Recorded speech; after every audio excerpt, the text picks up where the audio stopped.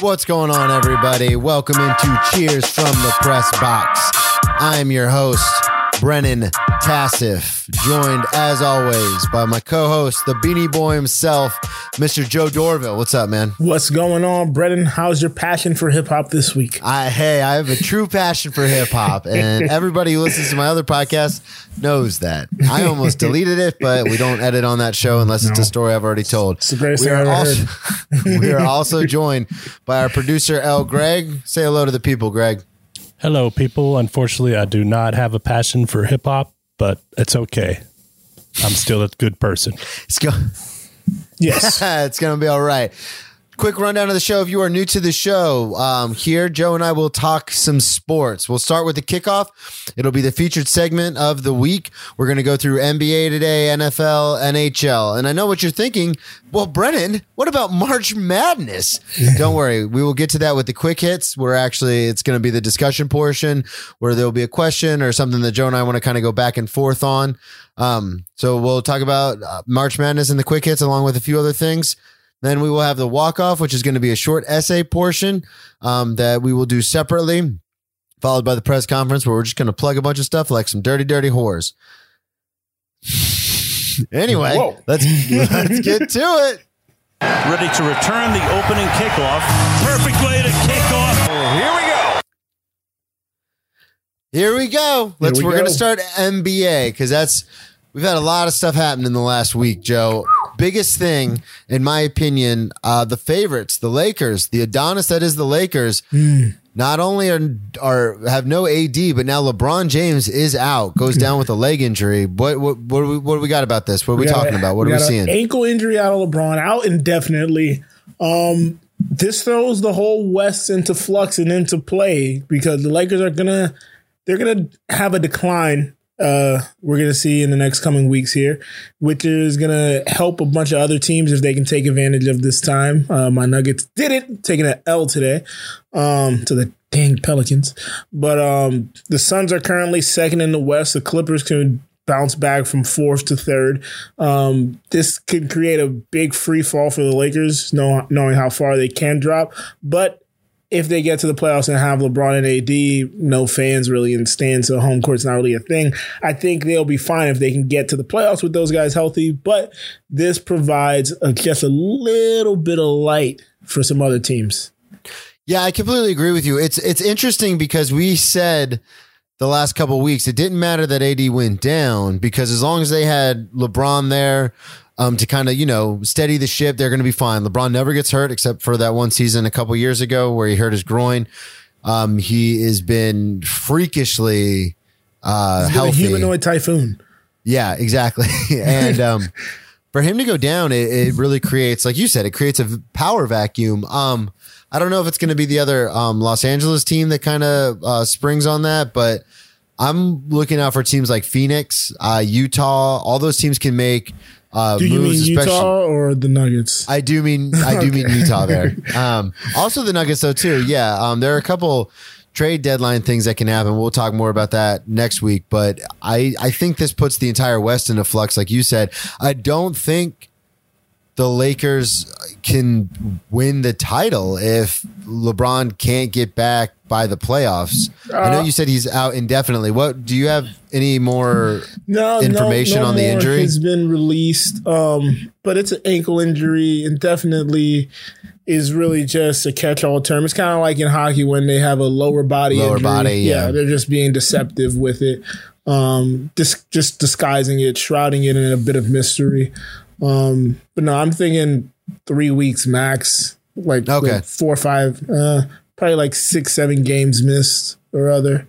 But this creates another power vacuum in the MVP discussion, Brennan. Yeah, absolutely. Do you want to touch on that real quick? I do, because you now know who's the front runner for the MVP, Brennan. Your Joker. His floorness, as you respectively call him. Nikola Jokic. Nikola Jokic is now in the driver's seat for the MVP with Joel Embiid out for many weeks. And LeBron now being AD, out. LeBron, yeah, they're all out of their race. This will also now put, I think, Damian Lillard as a real threat. Good call. I didn't even think about that. I think that, and Luka also rises a little bit higher now. So, and now they've snuck their way back into the playoff picture. Yep. So it's going to be an even more interesting MVP race. I know you're a Nuggets fan. I wanted to ask you if you knew this about his floorness. So I have a cousin, big Denver fan. Shout out Tom Joyce. What's up, Tom? Hey, Tom. I texted him about the Joker, and he sent me his floorness, aka his groundness, aka the Big Honey. Have you heard that one? The Big Honey. I heard the Big Honey. That's hilarious. All right, so shout out Tom Joyce. Maybe let me know what the Big Honey is in reference to, because he loves the Joker. We're gonna go from the west to the east. Now we wanted to touch on. There's a lot of movement happening, obviously, right before the trade deadline. But that's my Boston Celtics. Your Boston Celtics have been in a Paul bit Pierce's nickname, by the way? The truth. That's an inside joke. I had a set this week, and I called Paul Pierce the wrong nickname and got called out by someone in the front row. It was bad. But, yep. And then for Allen Iverson, I just said AI. I didn't say the answer. Anyway. Unbelievable. The Celtics in a tailspin. They did win tonight against my other team, the Orlando Magic, but the Magic aren't. Well, I have two in basketball, but the Magic aren't. Well, three, because I have an adopted team in the Nuggets because of you. But the Magic haven't been playing well. They've been riddled by injuries this season, so it was expected. Smart is back. Kemba, that whole situation still boggles my mind. It's crazy because it seems like the Celtics need a player right now. They lost 4 out of their last 5 before tonight. They need a player like Gordon Hayward, that like a swing player, a bigger guy. Seems like that would answer some of their problems, but he's gone now. So, Joe, let me get your rundown on the Celtics. I know what I think, but what do you think? Well, the win today got them back to Mount 500, sorry. But I don't even think they need Gordon Hayward. I think they need some specialists. They don't have many specialists. They have a bunch of players. They have a collection of players that all can do about the same thing. Kemba's a slasher, and he can spot up and shoot. Jalen does the same. Tatum does the same. Yep. They don't have anybody who it's like, hey, like I said before, Duncan Robinson, go spot up in the corner. We're going to slash, and we'll kick it out to you, and you'll collect some threes. I think that it reflects heavily in their loss to, say, the Cavs and the Kings. And also all this speculation now that Brad Stevens is going to end up going to Indiana, which he's been trying to squash for like 3-4 days now since they fired whichever Miller brother that was not cheating, but his other brother cheats at Arizona. How has that guy not lost his job? But anyways, I think just so much is surrounding this team, and they have been good for so long that everybody's just looking at them like LeBron. Okay, when LeBron was the roadblock, that made sense. Now it's an open East, theoretically, and now you're playing worse. Well, and that's the thing too, is windows don't stay open like forever. Like just ask Golden State. Like these windows are going to close, and we talked about it a couple of weeks ago, but they've been to more conference finals than you would think. You know what I mean? Like, so we looked it up. I think we said it was 3 out of the last 5 they had been to the conference finals. Haven't won a single one of them. So windows don't stay open forever. And now, Kemba's day to day. They'll get Tristan Thompson back. Everyone else is back from injury, so they need to start gelling, and they need to start gelling now. Yeah. Or else they're going to be dead in the water in the playoffs. Yeah. Are they going to end playoffs? I think at the start of today, before the results of today, they were the 8th seed in the East. So they were really on the outside, even with the extended playoffs. Yeah, and that one win against the Magic team, which is riddled with injuries, like I said, they're not playing very well. It jumped them all the way to 6. It's crazy how tight the East is. I mean, especially that bottom portion of it. Yeah, I was going to say 1, 2, 3, 4, 5, 6, 7, 8, 9 is four teams are all within a game of each other. Yeah. But so it was a game still within striking distance. Those pesky Brooklyn Nets on your 76ers. Oh, yeah. They're just a game behind. Over. And I think Brooklyn lost to Orlando, which was an odd result. Yeah, that was a weird result. Aaron Gordon had like 40 or something. I know, and they're going to get rid of him, and I'm so mad. I don't want them to, but they will. They got to implode that whole team. Yeah. I don't know why. They did so many bad drafts in a row. Sorry, I know, on a tangent, but they picked like 4 years in a row. They went after power forwards. I was like, you can't have everybody play the same position. I don't know if you know this, guys. There's only 5 guys on the team or on the court, and not all of them can be like 6'10". I said they all can't be 6'9" inside scorers. All right, get some guards. Mario Hezonja is not your answer. All right, Go get a guard. Speaking of guards. We had a massive injury for Rookie of the Year, LaMelo Ball, who I had as Rookie of the Year. Surprisingly, this seemed like a really bad rookie class going into the draft. Like a lot of the media was talking garbage about it. And it turns out this class has been pretty good, especially LaMelo Ball. He was getting ripped on for his play in Austria and then in Australia. I love how you put him in Austria. He was in Lithuania. That's what I said. Lithuania, then Australia. But there's no way I thought you were going to know that. So I just threw out a European country. But when he was in Australia, I know my Euro well. He did not play well. He was ripped on for being arrogant, taking too many bad shots and stuff. So anyway, when he got into the NBA draft, I didn't think he was going to be very good. And he is Rookie of the Year. Well, he was until the injury that happened today, just moments ago. Luckily, we have our producer, L. Greg, on it. And he put it in the rundown. So what do you have for Rookie of the Year moving forward now, Joe? Now who I have in that spot, somebody who dirt was thrown on him. He became a big topic of controversy. I don't know if you remember this, Brennan, but one Anthony Edwards had a huge dunk. And you and some other nerds said, it's just 2 points. And I said, guys, it's one of the most spectacular. It was do you remember the DeAndre Jordan versus Brandon Knight dunk? No, I don't. Oh, geez. DeAndre Jordan put Brandon Knight on his back. It's an image I can't get out of my head because Brandon Knight is from Broward County. What's up, homie? But yeah, you guys were throwing dirt in his grave, and now the kid has been on a tear since. I believe he's had at least 3 games of over 30 points, a 40-point game in there.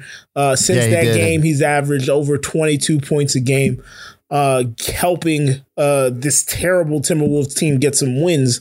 I think that organization is just so poisonous that no good player can really do anything there, because we've seen Kevin Love be there. We saw KG Oh my God. be there. I just watched that dunk. I'm sorry. Just now watched it? Yeah. the DeAndre Jordan one? Yeah. Yeah, that was Holy moly. I get nightmares about that one. But I think Anthony Edwards has turned the narrative on his season, and I think he's definitely now a top candidate for Rookie of the Year that LaMelo Ball is out. Okay. That makes a lot of sense. I was going to go with Halliburton just because he's on the better team when it comes to the West. Not by much, but I don't know. Sacramento, I feel like, is trying to actually make some moves. What you're saying about Edwards, though, makes a lot of sense. I mean, like you said, he just had 40 points the other night. He's gotten a lot of minutes. Yeah. A lot of minutes. A lot of those minutes because Malik Beasley had a couple of arrests, had an arrest, and got suspended for like 12 games. But yeah, take advantage of the situation. But hey, you can only forge steel in a fire. So you've actually convinced me. I'm going to switch my pick to Anthony Edwards. Shout out to the young bull out of Georgia. Yeah. Well, speaking of young, I don't know. There's no segue here. You can. I don't think bulls. You can get that off. We're going to go to the NFL. Hey. Big news this week. Free agency started. The new league year started. That was on March 17th, I believe, at 4 p.m. Eastern time. So, Joe, we're going to just. Yeah, it's very bizarre. But what we're going to do is we're just going to run through the different divisions. Yes. And we're going to go over some of the. We're just going to. For the listeners, we're just going to give who we thought in that division won free agency and why. So far. My entire walk-off. Yeah, so far. My entire walk-off is going to be about my biggest winner and biggest loser in free agency. Okay. So I'm just going to touch on these. I don't want to go too far in depth. I don't want to burn my walk-off. So, Joe, We are first going to start with the AFC East, which is the Buffalo Bills, Miami Dolphins, Patriots, and the Jets. Who you got as far as winning that free agency? All right. Bear with me now. Okay. I think the Jets won. Okay. I think the Jets won. Now, we know the Patriots have made a bunch of huge moves, and I'm not going to begrudge anybody that say they won. All right. But all year, I kept saying the Jets have a good shell of a team with a couple key players in certain spots. They just need some skill guys. They went and got your boy Keelan Cole. They went and got Corey Davis. They went and got Tyler Kroft. On their defense, they went and got Sheldon Rankins, Carl Lawson. They re-signed Marcus May. They went and got LaMarcus Joyner. They got some key pieces in key positions, key players, in key positions to really round out the rest of that team, to pair with some of the players they already have, and to bring in a rookie quarterback, as we all think. Or if they even stay with Sam Darnold, they finally got talent that is commensurate with playing in this division. I don't think they're going to be a 10-win team now, but they're obviously making better moves to get better. Yeah. As far as if we're just talking about just free agency, I'm going to agree with you. I think the Jets made necessary moves. I'd put the Bills next to them, or maybe just right below them, because the Jets, like we said, and I think if the Jets decide to keep Sam Darnold, which I think they should, I think they can reform him. I think they have all those picks. If you trade down out of the number 2 pick with the pieces you just picked up, and get like, say, 2 first rounders or a first rounder and 2 seconds, you can turn that into a real team if Sam Darnold can get his confidence back. So I agree with you. The Jets, I believe, won free agency. And I don't know anybody who's saying New England, because we'll talk about it later, but I think they fucking lost free agency. Anyway, moving on to the AFC North, we've got the Ravens, the Bengals. Hold on. I got to do a little pushback on that. Now, their receiving pickups, I don't think were the greatest, but getting those 2 tight ends, what they can do with Trent Brown back there. We're going to talk about it later. Well, you're going to talk about it. I'm not going to have a chance to talk about it. I know. That's why I don't want to do it right now. I think they can get back to a power running game, especially with Cam, if they keep him at quarterback. Go ahead. Okay. Oh, no, that's actually, I will address that. Okay, cool. So we're going to move to the AFC North. I don't want this to come off too like just reading off shit, but we need to go over the free agency stuff. The Ravens, the Bengals, the Browns, and the Steelers. Joe, who you got? All right. I got the Cincinnati Bengals. God damn it, man. We got to stop connecting on everything. They got an offensive tackle, which was Riley Reif. That's the biggest thing that they needed. Super necessary, especially with Joe Burrow coming back. And they went and got your boy. You say his name. Go for it. Trey Hendrickson, defensive end, formerly of the Saints, signed a 4-year, $60 million deal, $32 million in the first 2 years. Yeah, they got a couple corners, which I think was necessary. I think those are the biggest move. Until Baltimore signs a receiver, they're going to be my loser for this division. And I don't think Pittsburgh is going to be any better because Juju re-signed. They have a quarterback issue that is glaring, and they're going to have it for a whole nother year. So yeah, and it's interesting because Cleveland went all in on their defense during free agency. They did. So yeah, I can. And Cody Parkey, isn't he the doink doink guy? Yes. I completely agree. I've only I think said the Bengals, he's terrible since he was an Eagle. Yeah, I think the Bengals took this one. I don't know what's really going on with the Steelers. Let's move on to my division, though. The AFC South. Houston Texans, the Indianapolis Colts, Jacksonville Jaguars, and the Tennessee Titans. Joe, who you taking? Who you got in this one? Whew. All right. Okay, I'm going to go with the Jacksonville Jaguars. Okay, first one we disagree on. Really? Yeah. I think grabbing Carlos Hyde, Philip Dorsett, Marvin Jones really is going to look well when Trevor Lawrence gets there. And then stacking back the defense with 2 corners and Sidney Jones, who's not great, but he's okay. And Shaquille Griffin. I don't know how Seattle just let him walk. But that's really going to solidify that corner position, which will then make it easier for your front 7. Tell me who won in your eyes. I agree with you. I think the Jags are in second, though. I think the Indianapolis Colts won free agency. And you might See say, their Brennan, quarterback why? is? Because with their coach, I think he can rehabilitate The one Carson Wentz. move? Listen. And they re-signed the two players they could possibly have hit free agency, Marlon Mack and Xavier Rhodes. They re-signed. The whole idea of free agency is not to go out on a fire sale and try and plug every hole in your team. This is one of the best teams overall, you know what I mean, from top to bottom in the NFL.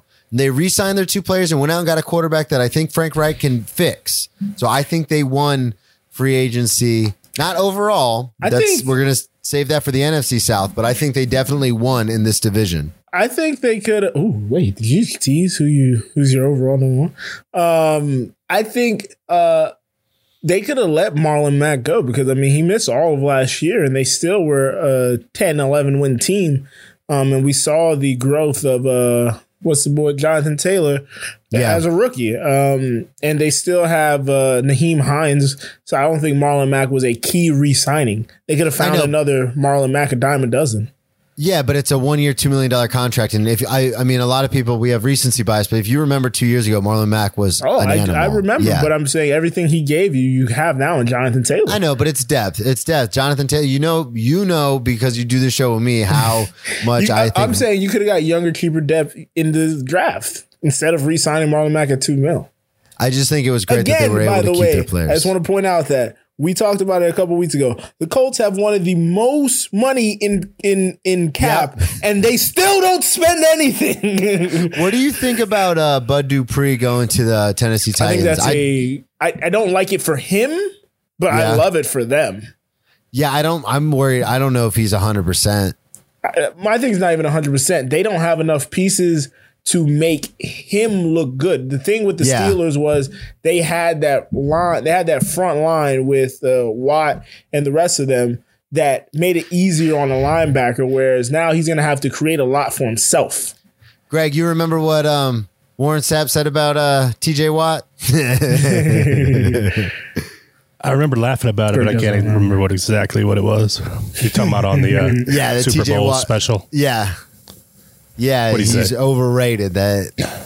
No, he just said that TJ Watt was overrated. That he's not getting doubled doubled and tripled like an Aaron Donald. But because he had Bud Dupree, some of those guys on the line, like you don't have to double him because you have other players to worry about. So to Joe's point, I think Bud Dupree's going to do well. I just want to if he's healthy, I think he's going to be. I think the Tennessee Titans got a huge upgrade there. All right, moving on to L. Greg's division, the AFC West. All right, we've got the Denver Broncos, the Kansas City Chiefs, the Las Vegas Raiders, and the Los Angeles Chargers. Joe, what are you thinking? This one I've been waffling on all day. Oh, really? Okay. Yeah, but I think I know who you're going to go with. Yeah, I think you do too. I'm going to go with the Chargers. Oh, look at us. You thought, and that's where we both went. Yeah. Oh, wow. I think losing Hunter Henry, but go getting Jared Cook as a veteran tight end. But really getting offensive line moves. Yep, that's exactly what I was going to say. Offensive line depth to help your young rookie quarterback. I mean, you already have receiver talent out the wazoo between Mike Williams, Keenan Allen, and your running backs. I think going and get that offensive line protection to keep him upright and to get him more time in the backfield is going to be I don't know what just happened. Tremendous. It's tremendous. Second most sacked quarterback in the NFL last year. It's not sexy. Listen, everybody listening, I know what you're thinking. Brennan, the offensive line, it's not sexy. I know that. I played offensive line. So did Greg. We understand it. But these are incredibly important moves. They tried to make me, and I said no. Yeah, these are incredibly important moves to the depth of that team. They played great. Herbert, as a rookie, broke all sorts of rookie records, but again, was the second most sacked quarterback in the NFL last year. So these offensive line moves, I think, are great. I understand what Kansas City did. Everyone wants to think that's the flashy play. But listen, Kyle Long was retired last year, was hurt the year before, hasn't played more than 8 games since 2015. Joe Thuney's a great player, but hasn't missed a game. Yeah, they lost both their starting tackles, and they got re-signed 2 tackles coming back. Yeah, that opted out of the year. Yeah, but I especially losing Eric Fisher. I don't know. I agree with you. I think the Chargers did a lot. And again, when we see these teams that have done a ton of moves, like the Raiders, that's what I kind of thought you were going to go with. Hell no. Are you kidding me? The Raiders have completely blown up their offensive line for the most part. But Kenyon Drake, John Brown, I really like those two. And they signed a lot of offensive line. Well, they traded did let Hudson. a lot go, but I mean, they did sign a lot of guys too. I mean, the Hudson thing I think is indefensible. He's probably a top 3 center in the NFL, and they just couldn't afford to keep him anymore because, as everyone knows, the Las Vegas Raiders are cash poor. And in order to sign players, you have to have that signing bonus in an escrow and an offshore account in order to sign them. And they don't have money to be signing $100 million contracts. Does it have to be offshore? It's got to be an escrow. I just assumed escrow was offshore. Like, hey, learn that from Burn Notice. Are they drug dealers? Why is it offshore? Greg, just because that's your division, your team's in there, do you have anything you want to say about your Denver Broncos? Well, I'm disappointed they haven't addressed some offensive line issues. They've lost Philip Lindsay, who sometimes he can be great. So I don't think that's a big loss, but they did re-sign Shelby Harris and Justin Simmons, which their defense is looking good because they also signed a couple defensive backs. 2 defensive backs are the only other 2 notable free agents they signed. Well, it's depth, we need depth. One of them's very bad. Yeah, depth. I've seen the highlight tapes of what is it, Ronald Darby, I believe you guys got. Yeah. Not good. Not good. He played on my team. Not good. Hate him. Moving on. We are moving on. Speaking of your team, Joe, the NFC East, Dallas Cowboys, the New York Giants, also the Philadelphia Eagles, and the Washington football team. Joe, who you got? I hate this division so much. I am reluctantly. I mean, anybody I pick is going to be reluctantly because the Eagles have done literally nothing. They've done nothing to address the things I've asked for. I say go get some linebackers. They have not even called a linebacker. I think the Giants won, even though I think Daniel Jones is god awful. Getting Devontae Booker, who I believe was a Bronco as well. Getting Kenny Galladay, getting John Ross to pair up with what's my guy's name? Shepard and damn, I can't remember any of their receivers. Anyways, who are you talking about? The Giants? Yeah, who are the receivers? Shepard and somebody Sterling else. Shepard. Victor Cruz doesn't still play, does he? No. Shepard and the other dude. We don't need to know his name now. But they went and got a linebacker who come on, Reggie Ragland. Even though he's not great, but the name is still synonymous with Alabama. So Darius Slayton, Sterling Shepard, Dante Pettis. Thank you. Now they have John Ross and Kenny Galladay. Darius Slayton. I think he's like a rookie or something, or at least. And they have CJ Board from the Jags. Who cares? And re-signing Leonard Williamson Leonard Williams is a big move for that defense that looked really great last year. Yeah, so I'm torn. I know what you want to do. The Washington football team is what I want to do. Oh, I know. But I think I'm going to agree with you and go with the Giants just because of the moves they made at wide receiver. That they got one of the top prizes in Kenny Galladay. Signing the 2-year deal with Booker. Kyle Rudolph too. You can't. I mean, I know he's older, but you can't overlook that. That guy's got hands like a fucking magnet. And they still got I can't remember the tight end's name. Oh, Evan Ingram. They still got him too. So, yeah, I wanted to say the Washington football team just because of Fitzmagic, and then obviously they already have a stout defense. I wanted to say them because they re-signed Brandon Scherf, who's like a great offensive guard, and they went and got Curtis Samuel. But and not only that, but they got William Jackson III. So I'm torn between those two. But if a gun to my head, just because Alfred Morris played for him last year, I'd say the Giants. All right. Moving on to the NFC North, we've got the Chicago Bears, the Detroit Lions, Green Bay Packers, and the Minnesota Vikings. Joe, what are you thinking? This is probably the worst of all the divisions when I'm looking at the moves. The Bears, great as Allen Robinson is, if Andy Dalton's your quarterback, you're no longer great.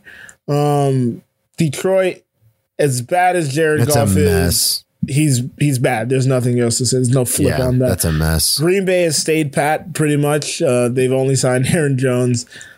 The Vikings have made 2 defensive moves, but they need to address some offensive issues. So I think by default, I have to go Green Bay Packers because at least they still have Aaron Rodgers. Yeah, I'm going to agree with you because like I said earlier, sometimes the best moves in free agencies is not making a ton of moves at all. It's very interesting because Green Bay did very similarly to what they did in the draft last year, which is everyone's like, oh, they need all these pieces. They need all these skill positions. And then they're just like, nah, we're good. We're good with what we got. Very similar to that. So yeah, I'm going to agree with you as far as the Green Bay Packers. Like you said, they still got Aaron Rodgers. Yeah. All right. Yeah. Now to the NFC South, which is going to be his best team. The Atlanta Falcons, the Carolina Panthers, the New Orleans Saints, and the Tampa Bay Buccaneers. Can we move on? Because we all know who won this one. It was the Tampa Bay Buccaneers. As soon as Tom Brady decided to restructure his deal and get the band back together. Now, it's not always that a team is guaranteed to make it back to the Super Bowl after getting the band back together. You just like saying getting the band back together. I just like getting the band back together. Because that cheesy radio, they're getting the band back together. But the pieces they are bringing back are pretty great. It's not like when the Eagles did it and everybody was a little half past their prime. No, Shaq Barrett is still a beast. Levante David is still a beast. And Chris Godwin is aside from them drops, a really good receiver. Yeah, absolutely. I completely agree with you. This is why I have the Tampa Bay Bucks as the number 1 team to win free agency. And I'm just going to go through it real quick. Re-signed, received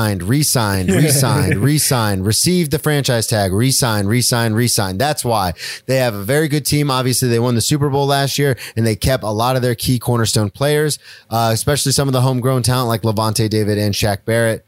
I completely agree, and again, we'll get more into it when I get into my walk-off about Shaq why Barrett I was think originally a Denver Bronco. No. Greg is agreeing with me. Yes, he won the Super Bowl with the Broncos and then he left. Well, Levante David was drafted by the Tampa Bay Buccaneers in the 2nd round like 10 years ago. So all right. Last one, the NFC West. All right. Seattle Seahawks, the 49ers, the Rams, and the Cardinals. All right. This one's going to sound ridiculous. I guarantee it. But as we said earlier, offensive line play is essential. Re-signing Trent Williams to the biggest deal at left tackle is going to be huge for whomever the quarterback of the San Francisco 49ers is, as well as getting Alex Mack to play center. Alex Mack is a professional. So I think for me, San Francisco wins it. Gets free agency. Now, you can go Rams with Matthew Stafford in that trade, but I'm going off free agent re-sign situations. Yeah, if we're talking about just grading free agency, I completely agree with you. I believe the 49ers won. Trent Williams is the best tackle in the NFL. That's the end of the discussion. Alex Mack is older now, but he's a professional. So like you said, it doesn't matter who they have at quarterback because they're going to run that same style that Shanahan loves to run, which is like hit you in the mouth, play action. You run side to side, just create openings. So it's not going to matter. They're poised to make a big push, especially all the drama with Seattle. The Rams, of course, everyone knows is going to be my favorite for this division going in. That's only because I've dedicated so much love to them that I have to stay on board. All right. Yeah, and when we say who won free agency, this doesn't mean they're going to be the division leaders. We're just saying the teams that made probably the most responsible decisions with the money allocated. Great way to put it. The most responsible decisions, because sometimes people make very irresponsible decisions in free agency, almost like spending $137.5 million on 8 new players like the Patriots. We'll get into more of that later. Moving on to the NHL. They had nobody last year, Brennan. Moving on to the NHL. All right, Joe. Yeah. My Tampa Bay Lightning. What happened here? They are on a tear. And I'm pulling up the different sheet. Well, they beat the Panthers today 5-3. Because was that the final? Was that the final? That's the final. Yeah. As always. Damn, that was 2-2 earlier. I know. When I saw it, it was 2-2. And then I looked back up and it was 5-3 because, as I said before, the only way these two teams can win a game against each other is if the first person to 4 goals wins. So Tampa Bay is now leading your entire National Hockey League. Yep. Let's see. So they've been on Discover 1, 2, Central. 3, 4. So they've won 5 out of their last 7. They're actually breaking away now from Florida. It's 4 points. Settle down. They're up by about 4 points. All right, you got it. Tyler Johnson, who I remember when I first got into Tampa, was like the young buck, young guy, and now he's the one breaking ties to beat the Panthers. It's a beautiful thing. Steven Stamkos still leading in goals, the captain, the number 1 guy, getting older in age, but he's still doing it. Victor Hedman and like I said, Tyler Johnson, the young buck. Well, I guess he's not that young anymore because that was years ago, but I'm excited to see what happens. Again, I was watching them the other day. I think they were playing the Dallas Stars, and it was crazy. They were up 3-1 in the third period with like 4 minutes left. Greg, I don't know if you caught this. Dallas came back and tied it. Like empty net, like full on offensive push, ended up tying the game against the Lightning within 4 minutes. And I was like, the fuck is going on? And then they ended up winning in overtime. But hey, if D3, Mighty Ducks 3 taught us anything, it takes less than a second to score a goal.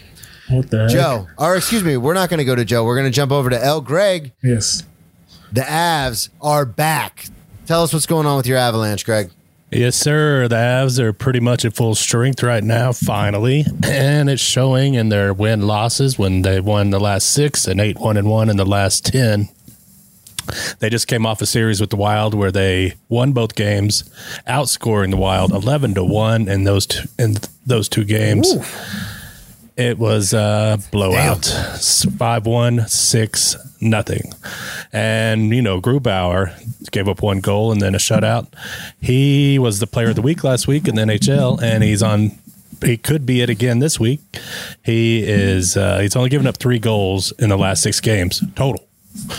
3 goals in 6 games. I wish I had a goalie came in. Like They started Hunter Miska against Anaheim, which should have been an easy win, but he gave up 4 goals on his first 6 shots. So Grubauer came in once again and didn't give up another goal, and the Avalanche won that game 8-4. So everything is going well for the Broncos, for the Avalanche, except for their backup, which is no longer their backup, by the way. Oh, yeah. Didn't you guys? I think I saw you guys got a new goal. Yeah, we traded for a guy from the Sabres yesterday, Johansson or something like that. Okay. But everybody watch out for the Avalanche. Before do get into my Panthers, I gotta.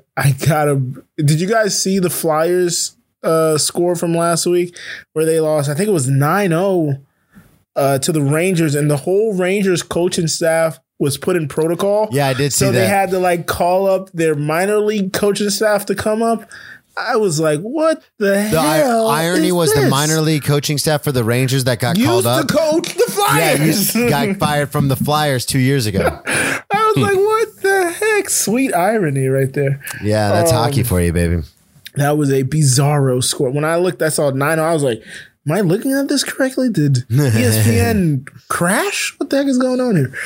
But the Panthers lost to the Lightning today. But before that, we split games with Nashville, and we had like a 5-game winning streak amongst Columbus and Chicago. We are 7-3 in our last 10 games. We are right now still second in the Central. I think that's pretty much going to be. We're going to be swapping back and forth between us and the Lightning. As great as Carolina is, and Vinny Trocheck is the destroyer of all things Panthers since we got rid of him, I don't think they have enough to unseat us from 2 for the entirety of the season. Dreeder has been playing well, and Bobrovsky has been playing exceptionally better since I trashed him the last couple weeks. So that $10 million a year is starting to pay off. Barkov is still the captain and the leader. Verhaeghe is a godsend. No. Hornquist is a godsend. Verhaeghe is a whiz kid, and Duclair is the homie. The homie. You hear that? The homie.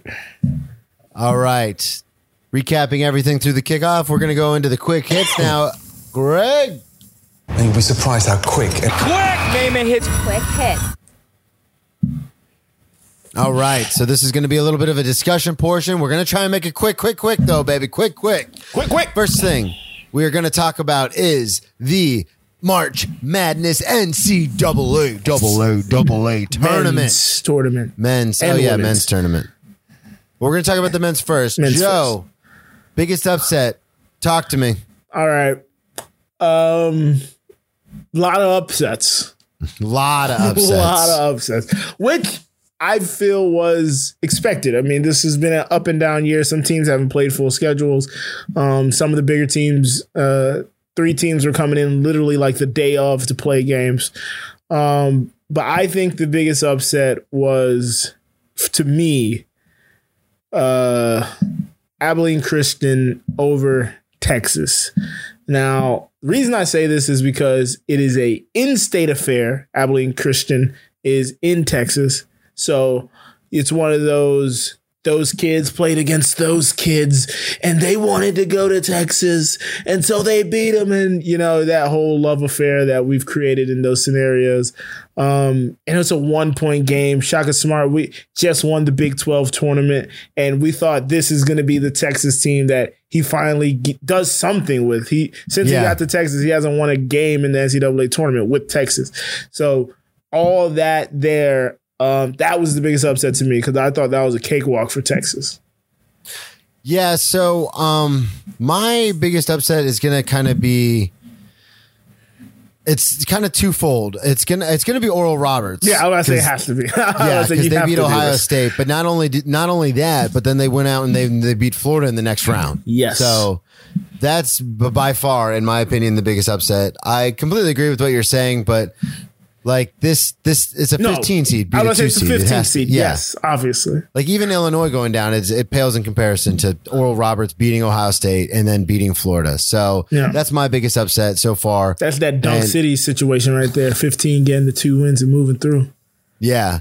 Yeah, dude, this is insane. So but that Illinois Loyola game is akin to the Abilene Christian Texas game. Yeah, very much. It's the same thing where the smaller school in state, though it's if you think a couple years back when Wichita State played Kansas, like Kansas refused to schedule in-state games against Wichita State. So when they finally played each other in the tournament and Wichita brought it to them, everybody was like, "Oh snap!"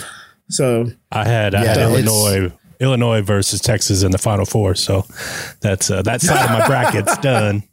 Luckily, Baylor's still in there. Yeah, I had Illinois winning everything, so I'm out too. I had Illinois in there, and I had Virginia in there, and I think I had Texas. I did have Texas in my Final Four, and I had Virginia winning, and Virginia got bounced by Ohio. So. Well, that's the thing too. Is Virginia? They were coming off that whole COVID situation. Yeah, they were literally they landed on Friday and played Saturday, so they had no practice time allegedly, as we're led to believe. But yeah, no.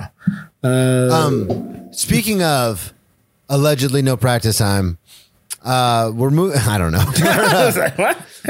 Joe, this is going to be your wheelhouse because I haven't obviously watched any of this. I don't know why that's obvious. I just haven't.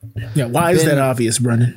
I haven't been in touch with the tournament fully, and I'm definitely not in touch with the women's tournament. I know I've been in touch with none of the tournaments. I'm just going off of. I know you're a lover of women's sports. I know you are an advocate for that. Yeah. Yes, I am. So go ahead, take it away. See, you like that save? I fucking saved that, baby. You kind of saved yourself. But I think my prediction for the winners this year is Dawn Staley and the South Carolina Gamecocks.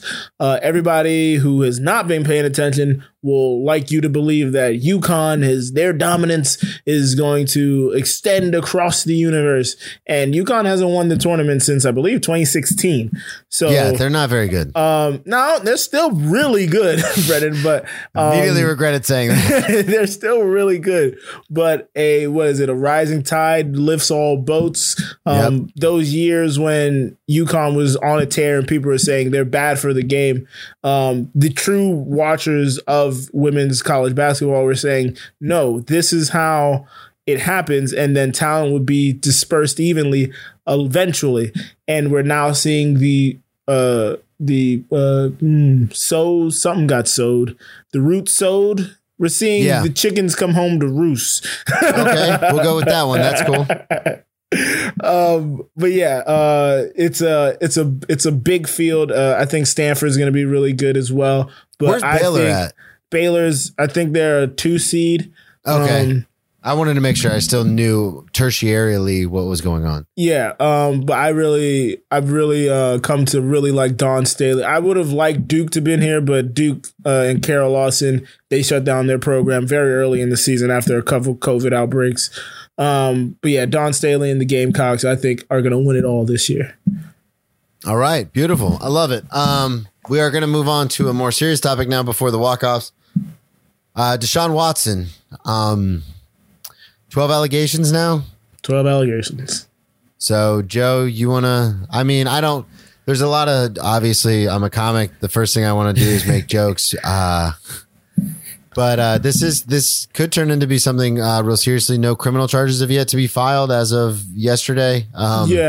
They said that's the next step that they're going to take. But yeah, I believe they said they're getting ready to turn the evidence over to authorities, and I believe the lawyer said he's recommending a grand jury to potentially look into filing charges. This doesn't look good. Cynical mind, of course, everybody probably thought when the first one came out, somebody's after a cash grab, somebody disgruntled lawyer who allegedly is the owner's neighbor or something or other. This is a way to sully Deshaun Watson's name. But then immediately there's a second allegation and a third allegation, then 6 allegations. And then I get home, I think Friday night, and I'm on the phone with my brothers, and they're like, well, now there's 12 allegations. I'm like, what? Okay, all right. 12 people aren't lying. This is bearing out to be a pattern of some sort. And it's going to be really easy to tell who's telling the truth and who's lying, because there's receipts on damn near everything. Apparently, he contacted these women over Instagram and flew some of them out. So we'll see plane tickets now. Oh, yeah. We're going to see. The truth is going to come out one way or the other. If I can just say, as far as his trade stock, it's unaffected. Yeah, I don't think this will have any bearing. Football viewpoint, yes. This is no owner, no GM, no. This isn't. And I'm being honest. I can't say but most. Most. Okay, we'll go with most. And I think it's a terrible thing to even have these allegations brought before you. You know, it's one of what's the old saying, you know, if you're in the wrong place, wrong time, you shouldn't be there anyway, or whatever the fuck it is. Like to be in a situation where this could happen it's shitty. And like you said, the first couple, I was like, oh, you know, Titans fans are mad. Like people are going way over the top. And then as it added up, I was like, man, you're really off. Texans. God damn it. That's my one mistake. I was going to let it roll. So much better this week. Like, and I made one mistake. No. If he said Oilers, I would have let you get away with it. Yeah. The Oilers fans. I don't think it's going to affect his trade status, but it is shitty, man. It's like, come on. Like you're. But why? There's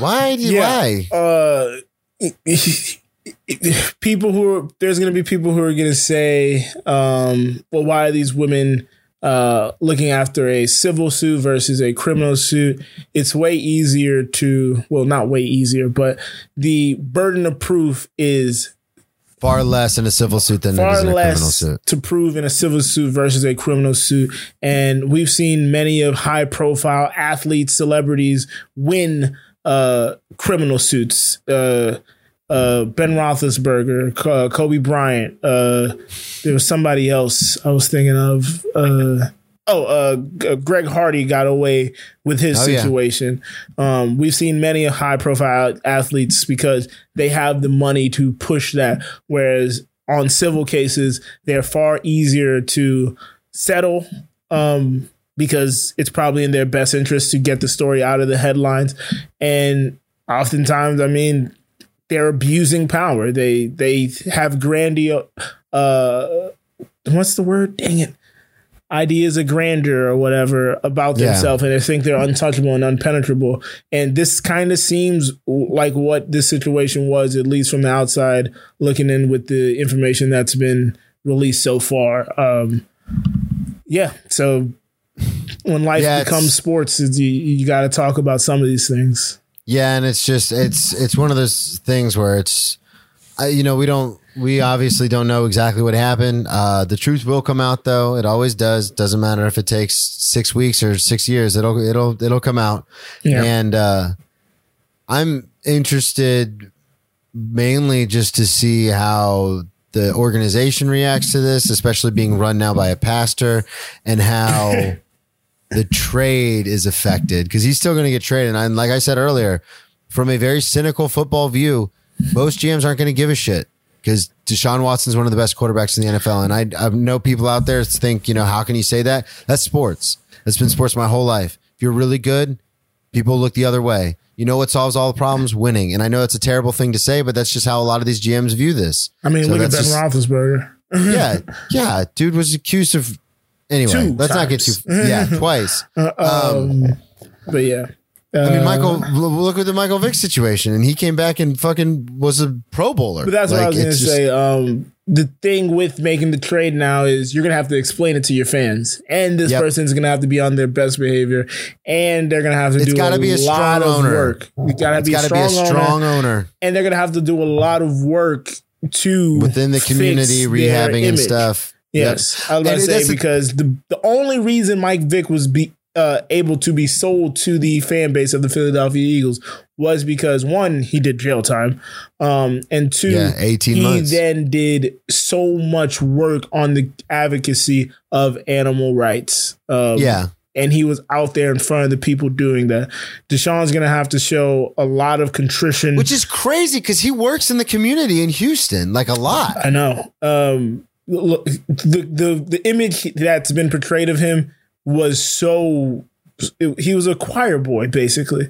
This kid who his mom's house was bought by Warwick Dunn through a program Warwick Dunn had done in Georgia and stuff. So this is his whole image is unraveling before us, and you hope none of these allegations are true, but you don't want to. It's a very Tiger Woods situation in a way. Pain, so it's a very Tiger Woods situation. It's the idolization of athletes. We make them to be something that they're not just because they're in front of us and they play for our team, when they're human beings and they succumb to the whims that every human being does. Yeah, but what I meant is, like, there are some athletes where you're like, oh, that guy's like a dog. Like, we know, like, come on, Harden, like, we all know his deal, like, stuff like that. But he's not a dog. But you know what he just likes going to the strip club. Deshaun probably should have just went to the strip club. No, but you understand what I'm saying. But, like, the point I was going to make is that, like, Deshaun Watson, like Tiger Woods, was seen as a squeaky clean, all he does is practice, watch film, and that's it. Like, doesn't do anything wrong. Like, there are guys that are out and about and stuff. Like, you would never think, like, of certain players as, like, choir boys. But, like, to be in that level of, like, never screws up, never does anything wrong, face of a franchise, the guy you want running your locker room, to 12 separate people have come out and accused him of doing something pretty shitty. Yes, very untoward. Well, the last thing I'll say to answer that, or not to answer, but respond to that before we get off this topic, is it's always interesting when someone is front facing. Tiger became the face of golf. Yeah. Deshaun is one of the faces of the NFL. So the media perception that they create around some of these guys are to present them to an audience as this type of person, where we don't know what these people are doing in their personal lives. Yeah, we you're only 100% know what's right. being shown to us. You're exactly right. Because if something like this came out about, Yeah, if something like this came out to LeBron James, I'd be floored. I would, yeah, exactly. I would be floored. Exactly. He looks like the greatest human being on. He looks like a humanitarian. He has one blemish, and that's not saying something about the situation in China. That's the only blemish he has on his entire career. Yep. Which has been going on for a long time. Anyway, we're going to move off this topic. Send all your hate mail to at Joe Dorville on Twitter. Bring it on. Moving on to the walk-off. Don't at me. Welcome to the big leagues. Two-run walk-off homer for Cabrera. You can smile. That's okay. All right. So the walk-off will be a short essay portion. We've come to that time. Getting lights going down. Who goes here first? At the show. Technically, you would go first, but if yours is heavy, I can go first. It's been so many weeks, I forgot. Okay, so Joe will go first. So I will shut up. Take it away, Joe. Shut up, Greg. Shut up. Have a sip of Buffalo Trace though on me. All right. My walk-off this week is entitled Respect. Now, on Thursday, the collegiate women basketball teams arrived in San Antonio to gear up for the start of their tournament. But something was sorely lacking: the workout gear. After a year of understanding and during Women's History Month, the NCAA shows their lack of respect towards women athletics and women athletes. Sedona Prince of the Oregon Ducks showed off their lovely accommodation, which they were expected to use in order to work out to get ready for their games. It was a set of dumbbells that maxed out at about 30 pounds and some yoga mats. By comparison, the men had several rows of squat rack, bench press stations, and obviously an unending amount of resources. This is just another sad illustration of the disrespect towards women athletes. We've made conscious efforts to include women into our We've made meaning the show. We've made conscious efforts to include women's sports into our show, and not only for any other reason than we are fans of watching these athletes at the height of their game. This isn't one of these BS things where one has to say, oh, I have a mom, oh, I have a sister, oh, I have a daughter. None of that is necessary or required in order to pay respect to women athletes the same way we do men. I don't watch Megan Rapinoe because I have a mom. I don't watch Serena Williams because I have a sister. I don't watch Candace Parker because I have a daughter. Mind you, I don't have sisters or daughters. I watch them because they are great. So it's about time we started treating them as so. Love it. My man, always going after the marginalized. Yes. I'm a speaker for the little people and those who are marginalized in every walk of life. That was good. I liked it. Thank you. It's funny because I find You it teed it up interesting. so well.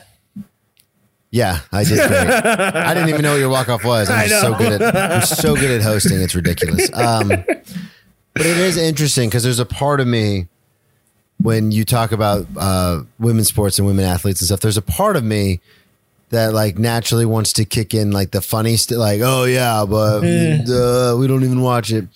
But then there's a bigger part of me that's like, no, I love women athletes. It all comes from two things for me. One, when I would play basketball with the girls basketball team at my high school, they were fucking hoopers. Like, yeah, it didn't change the fact that they were a different sex or they had different sexual preference than us. They would hoop with us and they would kick our asses a lot of the fucking times. The second thing is ESPN's, I don't know if it's a concerted effort, but their willingness to put women voices at the forefront. Kate Fagan, Jamel Hill, Sarah Spain, Mina Kimes, all these women, Elle Duncan, all these great women that talk about sports. They're as knowledgeable as you and me, and obviously way more knowledgeable than you and me. So hearing them, and it's like, yeah, why would anybody try to shit on women's sports? It's fucking stupid. Yeah, it's funny you say that. Like Nora Princiati from The Ringer is one of my favorite writers and voices when it comes to the NFL.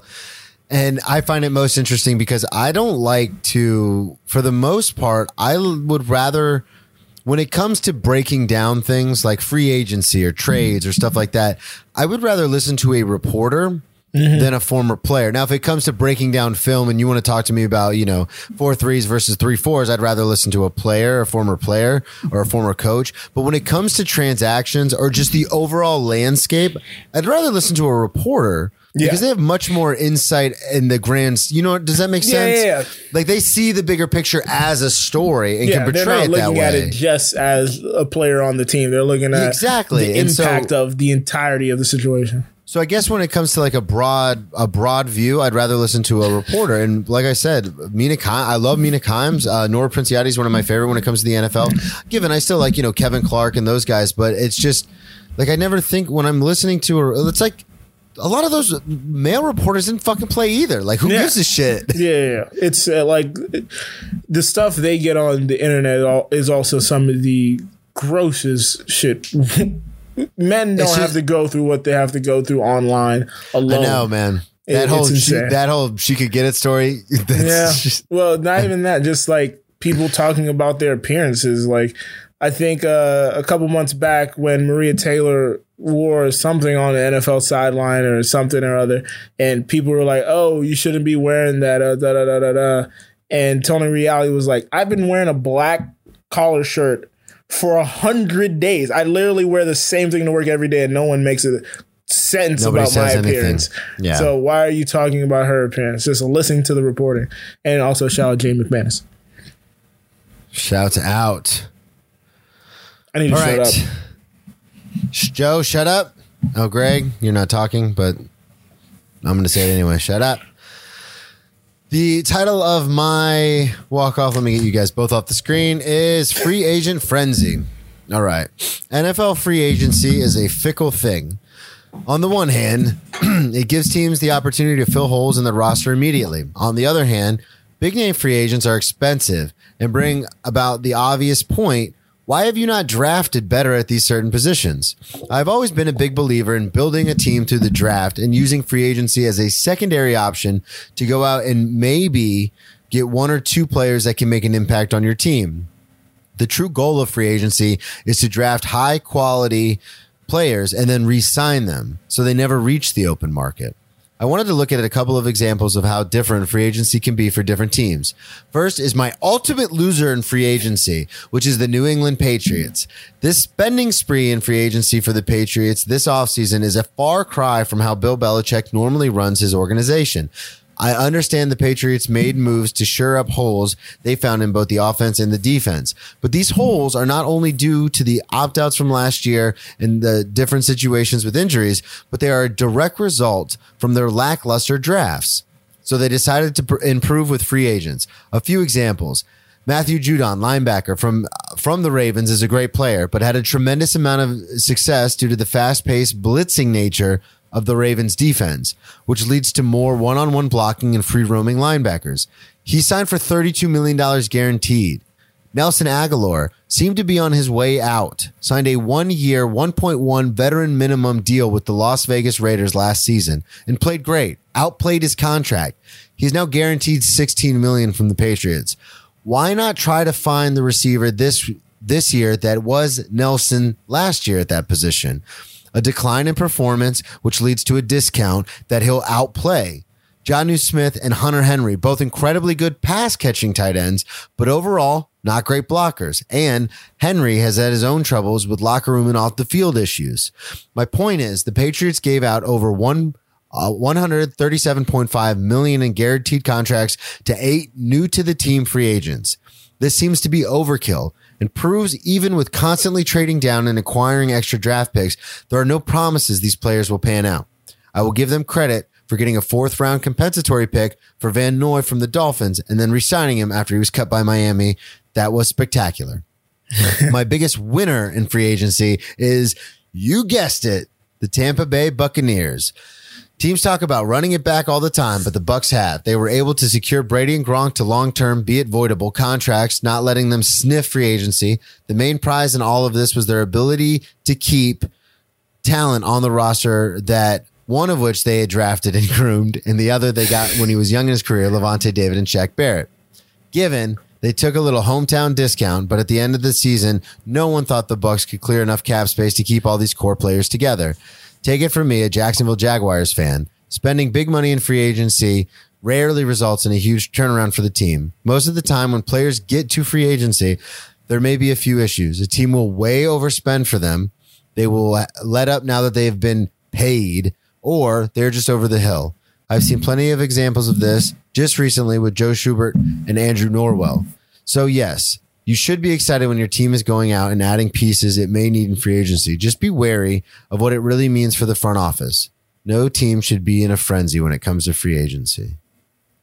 Perfect. Had to switch up that Shaq Barrett thing. I see you did it good on the fly there, buddy. I could have sworn he was drafted by them. No, I was thinking Devin White. Yes, Devin White. All right. Take us to the press conference, baby.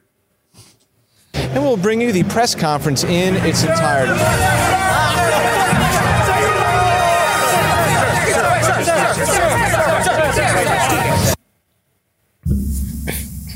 All right. I also do comedy on the side.